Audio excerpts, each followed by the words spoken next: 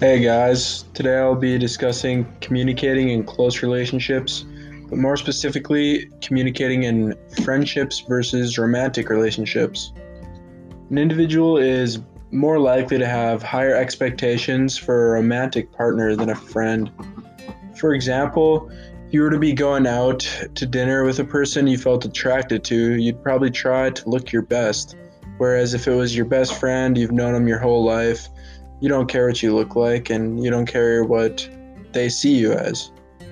But on the other hand, say you had a nasty scar from a car accident, you're much more likely to show your friend that imperfection than show your lover. In a romantic relationship, you don't want your romantic partner to see you at your worst. In conclusion, people typically expect exclusiveness from their romantic partner and not from their friends. That's another difference.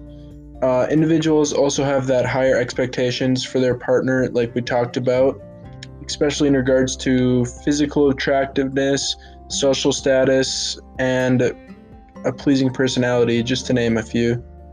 I hope you now know the differences between friendships versus relationships. Thank you for listening.